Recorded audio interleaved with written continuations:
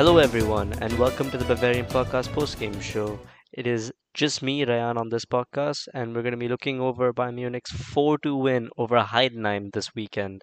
Now, it's not exactly a pretty win. We conceded it twice in very quick succession, but I still think there's some positives to take away from this game, particularly in some individual performances. I think that there are some issues showing up with the depth of the squad, but we can get more into it. So let's start with the lineups. Of course, Heidenheim set up in their usual 4-1-4-1. Kevin Müller in goal, Jonas Fehrenbach, Benedikt Kimber, Patrick Mainka, and Haktap Traore made up the back four. Lennon Maloney sat as the number six behind a midfield four of Eren Dinkci, Jan Schöpner, Norman Teuerkauf, and Jan Niklas Beste. And Tim Kleindienst was up front as usual. Now, Bayern's lineup was a very interesting one. There were some very visible issues with depth, especially in midfield, and that resulted in a 4-2-3-1 with Manuel Neuer in goal, of course, and then Nusay Mazraoui, Dayu Upamecano, Min Jae Kim, and Bunasar in defense. Bunasar getting his first start in, I believe, well over 30 months. I think it's been 2.5 years. There was a game against, I believe it was Union Berlin during the 2020-2021 season, which means that um, it's taken three managers for Bunasar to get another game, which is hilarious. The midfield double pivot was a big question mark because Joshua Kimmich was, of course, suspended after his red card last week against SV Darmstadt, and Leon Goretzka has struggled with some muscular problems. I'm not sure they're related to his metacarpal injury. I would assume they're not, but the midfield ended up being Alexander Pavlovich getting his first ever start for Bayern Munich, and this is the first ever start for a proper Bayern Academy player since Jamal Musiala, and that is interesting. And he lined up alongside Konrad Leimer, and the front four was nearly unchanged. Thomas Muller, of course, through the middle in for Jamal Musiala, who's had a hamstring issue, I believe. Leroy Sané on the right, Harry Kane up front, of course, and Serge Gnabry back from his, I believe it was a broken forearm, getting his first start over Kingsley Coman, which is an interesting one because Coman has actually been in very good form the last few games. I guess Thomas Tuchel wanted to change things around and see what would happen, but it was an interesting game. I think there's some positives to take away from this, particularly in midfield. There were some there were some interesting decisions made at the back. So, of course, if you didn't see the game, it was a cracker of a game. I will say 4-2, and it was the best like possible allotment of the goals in terms of the order they came in. The chronology of it was perfect. Bayern went up 1-0 about, I would say, I think a third of the way into the first half. It was a fantastic goal, an exchange between Leroy Sané and Harry Kane. Of course,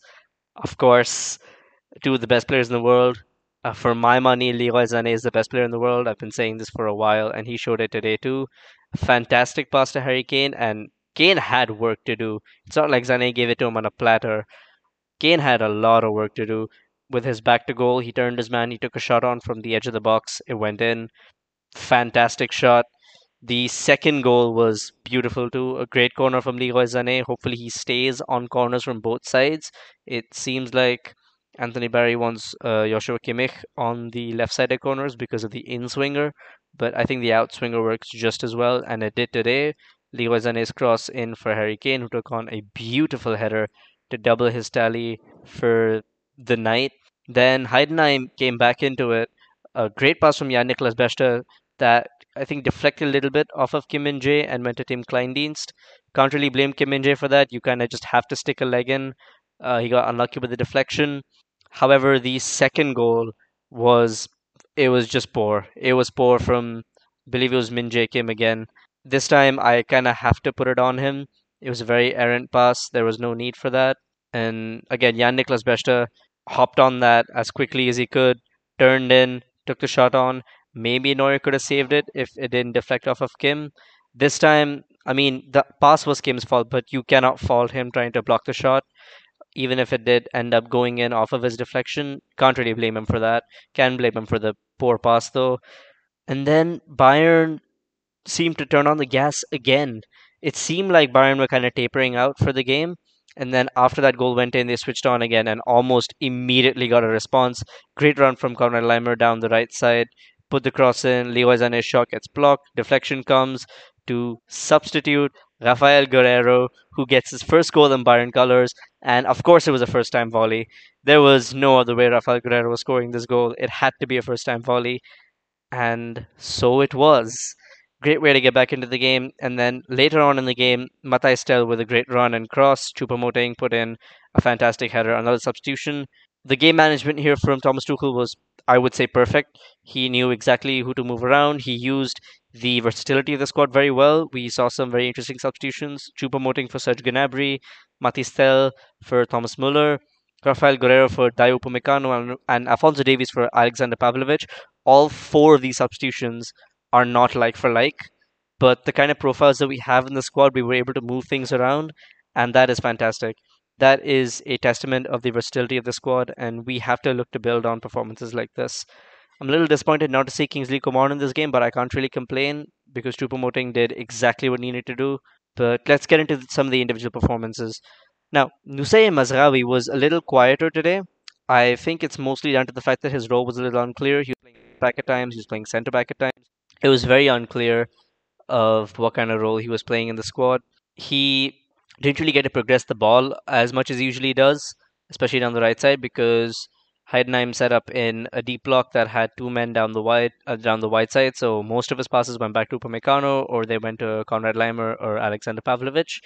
Can't really complain about that. He was kind of snuffed out of the game. I think Heidenheim came into this with the game plan that they would snuff out the fullbacks because, let's be real, with the way the midfield has been set up in earlier parts of the season, the fullbacks have been the primary source of progression through the wide areas, and the middle hasn't really had a lot of movement. So it was a good game plan from Heidenheim. It's unfortunate that it didn't work for them, but of course I'm not complaining about it. The centre backs were good, but I think there is something to be said about Kim Min Jae's day today. It was not his best day. I'm sure he'll come back to his best. It was just a bad day at the office for him. I'm sure he will bounce back. He has the mentality and he has the consistency, but hopefully we don't see another performance like this from him anytime soon.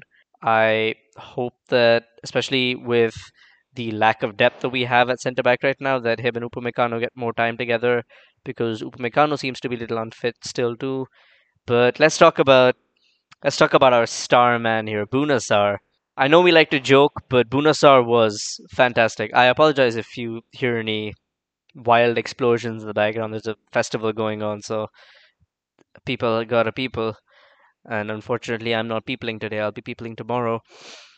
But Bunasar was fantastic. I believe he came into six ground duels or something like that, and he won pretty much every one. I don't think he was dribble past for the entire game. He's just so good. He's so weirdly good. He's very good at getting to ground. He's good at holding his he's not good at holding his position particularly, but he knows when to come out, when not to come out. He started off on the right and just kind of stayed there. Obviously, Mazraoui was moving around a bit. He was on the left at times. But yeah, Bunasar was fantastic. I really don't have any complaints from him. He was fantastic today. Maybe our best defender. I will say Upamecano looked like our best defender in the one half that he was there, but over the 90, it has to be Bunasar for me. Konrad Leimer, too, had a fantastic game. And I have to point out something about Konrad Leimer as a number six, because he does two things that Joshua Kimmich cannot. Number one is that he doesn't dwindle on the ball. We've seen this so many times where Kimmich gets the ball with his back to goal and he just kind of sits on it and he gets pressured and he can't hold on to the ball and he just loses the ball in the defensive third, which is extremely expensive. Losing possession in the defensive third is basically suicide. That's rule number one of football. Don't dwindle on the ball in your own penalty box. And Conor Lemmer does not do that. When he gets the ball within 2 touches, 3 touches, the ball is out. Either he's given it away or he's turned. And that's the other thing he does that Kimmich is incapable of. I wouldn't say Kimmich is incapable of not dwindling on the ball, but it's a mistake that he makes consistently and Leimer doesn't. But there's one thing Leimer does that Kimmich cannot do, and that is he can turn and actually beat his man on the dribble. He's not a very agile player, right? He's a very quick thinking player when he's looking forwards, but he doesn't have the ability to dribble. really. Like that's the one weakness in his game is that he doesn't really beat his man on the dribble, but Limer is able to. Limer has good quick feet. He's a very fast player, so him getting on the ball, getting on the turn, and beating the midfield line of four, that was very good to see. He was very good today. He was very progressive. He was productive.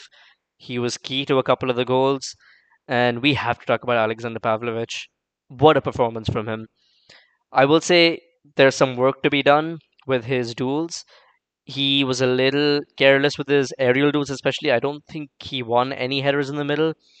He was decent on the ground. His positioning is fantastic, I will say. His positioning was great. He knew where to be all the time. I think he got far more touches than Limer did this game, despite having played 15 minutes less because he came off around the 75th minute, I think. He was fantastic today. And if he can just improve his tackling technique a little bit, I think we've got a winner here. I think we've got a number six that can take us well forward. Now, moving on to the attack, Thomas Muller was very good today. I don't know why he came off after just 60 minutes. He looked like he was doing really well. Not really winning many aerial duels that much, but he was very good. He was good in the press. He was very good at directing the attacks. He was very good off the ball, as he always is, putting a couple of good passes. Just he was missing that little bit of finishing touch, and maybe that's why he was taken off. We saw him drifting to the left a lot this game, which was interesting because him and Gnabry were often in the same areas a lot of the time, and that was interesting to see. And then they came off together. But Serge Gnabry, man, I don't know what to say. He was, I mean, you can't say it was bad because he didn't make any big mistakes, but he was just so quiet. It really seemed like all he did was pass back. I don't think he put in a single good pass going forward that created a chance or created something. He was just kind of there. He didn't really try much in the dribble. He didn't try much in the press. He didn't try much with the passes. Maybe he's a little unmotivated. I don't know what it was. But yeah, those kinds of performances are going to keep him on the bench for now, especially with the kind of form Coman and Matis are in. But speaking of players in good form, Leroy Sané and Harry Kane, what a duo.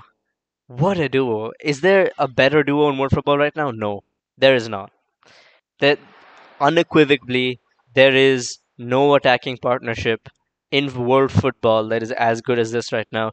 Zane provided two assists for Harry Kane. Both of them were fantastic, and Harry Kane did the work too. Leroy Sané was amazing today. His crosses were accurate for once. He was very good in the pass. He wasn't as higgledy-piggledy as he usually is with his passing decisions. Sometimes he tends to, try to be a bit too smart with it. He wasn't really today. He was very good. His exchanges were very good, especially with Müller and even Serge Gnabry. Like the few things Serge Gnabry did well was the good exchanges with Leroy Sané when Zane cut in and he would kind of cut across the face of goal, which he likes to do a lot. I almost thought he would take a shot on in around the 80th minute, but he didn't. The exchange kind of went off and it went back to Alfonso Davies. But his dribbles were good today. I will say his finishing could do with some work today. His finishing wasn't at the best today. He could have gotten a goal, which would have been an assist for Thomas Muller too. He can do better than that. It wasn't his best performance, but it was a fantastic performance from him nonetheless. And Harry Kane, who was my man of the match for I think the third Bundesliga match in a row now, he was ridiculous. He presses. He doesn't press very well, but he presses smart. He isn't usually the first man in the press. Thomas Muller tends to take over that, and Kane drops off a little, but it works. The system works that way. Kane's passing was fantastic today. When he dropped deep, he was good. He wasn't forcing anything really. His shots were fantastic. The two goals were both such clinical finishes. Very few players in world football can do what he did today. He was just fantastic top to bottom. There's no real, you know, I have. I'm starting to run out of superlatives for these two because they were stupidly good. And of the four substitutions, I will say they were all very good too. Alfonso Davies did his job. He wasn't really called upon to do a lot. He won a couple of challenges, I think. He was very good defensively. He didn't really get too adventurous going forward, and that's fine because when he came on, we were already winning. We didn't really need to do too much work. So I'm fine with his performance today. It was good. Rafael Guerrero was fantastic. He switched from left back to midfield, shortly, and of course he got that goal, fantastic goal. His passing was great. I don't think he misplaced anything. He was fantastic. Even that one ball over the top was fantastic. I don't think he lost a single ball today. It was fantastic. Just a great all-round cameo from him, and I hope we get to see him after the international break. Matthias Tel too. He was very good. His creation of that goal in particular is one that I've. It was a joy to watch. The turn and then just the dead ball pass to Choupo-Moting, who scored a great header. It was a leaping header, and Choupo-Moting too was very good. He had a couple of moments where it looked like he could have gotten an assist. Maybe he was good on the ball too. Like it's not just the fact that he was looking forward; he was looking back too. He did lose the ball that eventually led to Heidenheim's second goal, I believe it was. No, it was the first goal that Heidenheim scored where Choupo-Moting lost the ball. But can't really complain about that. He was kind of overrun and he was on the turn, so I'm not really gonna put that on him. But there's a lot to take away from this, especially with suddenly, instead of having one good midfielder, no one to pair him with, we have four players who are playing at a very similar level right now. There's very little separating them. I will say that we should still look to get a top quality central defensive midfielder because I don't think you can put that kind of match load on Alexander Pavlovich quite yet. While I think he's maturing very well already and he's showing signs of being a top class player in the future, it's still a little too early in his career to throw him into the first team every week. I would say we go for someone experienced. I wouldn't say we go for someone in the 24-25 year range because that's a little too close to Pavlovich in terms of generation, and I think we want someone with a calm mind and with composure and with experience. I don't think we should go for another, you know, a ragtag player like Konrad Leimer or Leon Goretzka. But there is a lot to be desired from players like Serge Gnabry. I really don't know what to say about the performance. I really hope Kingsley Coman is back in the 11 soon, but Gnabry needs to step his game up very soon. I I cannot see performances like that from Gnabry again because we finally sort of figured our attack out. We always had, obviously, Leroy Sané and Harry Kane are playing on another level right now, and whether it's Thomas Muller or Jamal Musiala in the middle, both of them are linking up very well with Sané and Kane, but there just seems to be that missing piece. And Coman in the last couple of weeks had finally settled in. Even when he was scoring and assisting, Coman always seemed a little detached from the other three attackers. But in the last couple of games, he had really come into it and become well connected. And just when that happened, Tuchel takes him out for Gnabry. I don't know what the philosophy or the thought behind that is. Just did not make sense to me. I would think he's being rested, but I wouldn't rest him because we have an international break coming up. And yeah, this would have been the perfect time to, get a nice multi-goal cushion, get everyone feeling good coming into the international break and keep, squad morale high.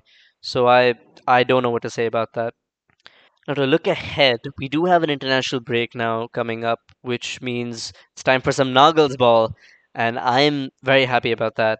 Um, People who have read my articles or listened to me on the podcast know very well that I am quite the fan of Julian Nagelsmann. I think him and I think about football in very similar ways, and it shows when I have posited ideas like Leroy Sané as a number eight, and then Julian Nagelsmann during the latter half of his last season, last few months in charge, he employed Sané as a number eight pretty much in the 3-1-4-2.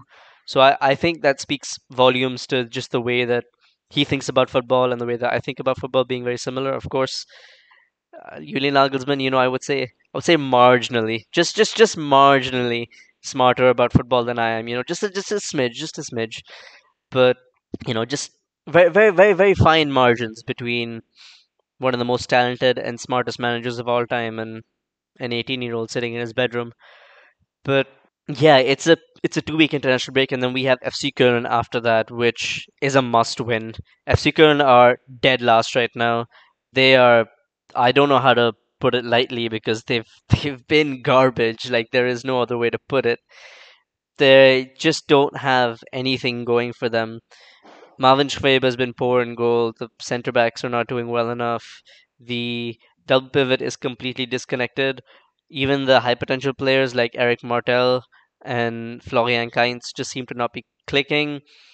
Everything seems to be dependent on Florian Kainz, and he's just not able to really figure things out. Like he's getting a couple of goals, but nothing else is really clicking for them. So this is a must win for us, especially if you want to keep the title race going, because Bayer Leverkusen play Union Berlin later, and I mean they're going to win that. Union Berlin are also dead last. I mean Köln are 18th and Union are 17th, and Köln are actually technically in better form than Union because Union have lost all five of their last games, and Köln I believe picked up a point or something. I think they won against Gladbach, which very funny. Of course, it's Gladbach. They're gonna defeat us in the in the second round of fixtures anyway, but very funny. So Leverkusen are gonna run them over. So we really need to get our act together and make sure that we win against FC Köln because Bayer Leverkusen right now are, for my money, the best team in Germany. Bayern have a lot of personnel issues.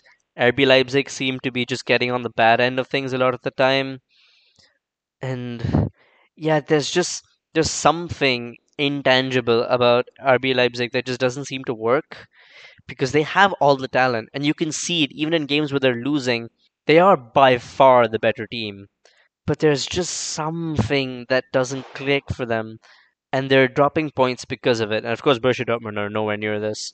They no, it's not happening. So Bayern are really the only competitors for Leverkusen right now, and I say that with full awareness of what I'm saying. Bayern are not being competed with by Leverkusen. Leverkusen are top dog right now. Bayern are chasing them. We have to keep that in mind because Leverkusen are the standard bearers for German football right now. I know that we are the ones with the history, we are the defending champions, but Leverkusen are just playing really pretty football. I think they're the best team in all of Europe right now. No other team plays like they do. So we have a lot of work to do if we want to catch up to them. We need to just be ruthless because we are going to be, I think, 2 points behind them. Is it 2 points? Yeah, it's going to be 2 points behind them if they win because they're a point behind us right now with a game in hand. They always seem to have a game in hand on us. I don't know why they always play later than we do, but we need to be better with if we're gonna win the title again. But other than that, I mean, a lot of positives to take away from this game. I will say that the two goals we conceded were mostly down to just a lapse in judgment and I would say match sharpness about two-thirds of the way through the match. But we clicked back. The second we got equalized on, we sort of, you know, got shook back into shape and we did very well after that. So hopefully we can get some January recruitments because it seems like the reason this is happening is because players are just playing far too much. It's taking a toll on the mental sharpness of a lot of the players that they're having to play so many games in quick succession. And I hope that January is a very big window for us because we really need to turn this season around in terms of depth. So that's about it, really. Uh, Let us know your thoughts about the game. Let us know your thoughts about the sound effects in the background. I'm sure they're very pleasant and not at all anxiety inducing. But yeah, that's about it. Please make sure to check us out at Bavarian Football Works. Check us out on Twitter at Bavarian FP Works. Check out some of our members' individual accounts. You can find Chuck Smith at the Barrel Blog. You can find Tom Adams at Tommy Adams 71. And you can find I Need No Name at BFWINNN on Twitter. Make sure to read our post match articles. Those are fantastic. We've got some really good analysis pieces, match observations, match awards, and of course, we'll be bringing you interviews as quickly as they come. So, yeah, hope you guys have a great weekend.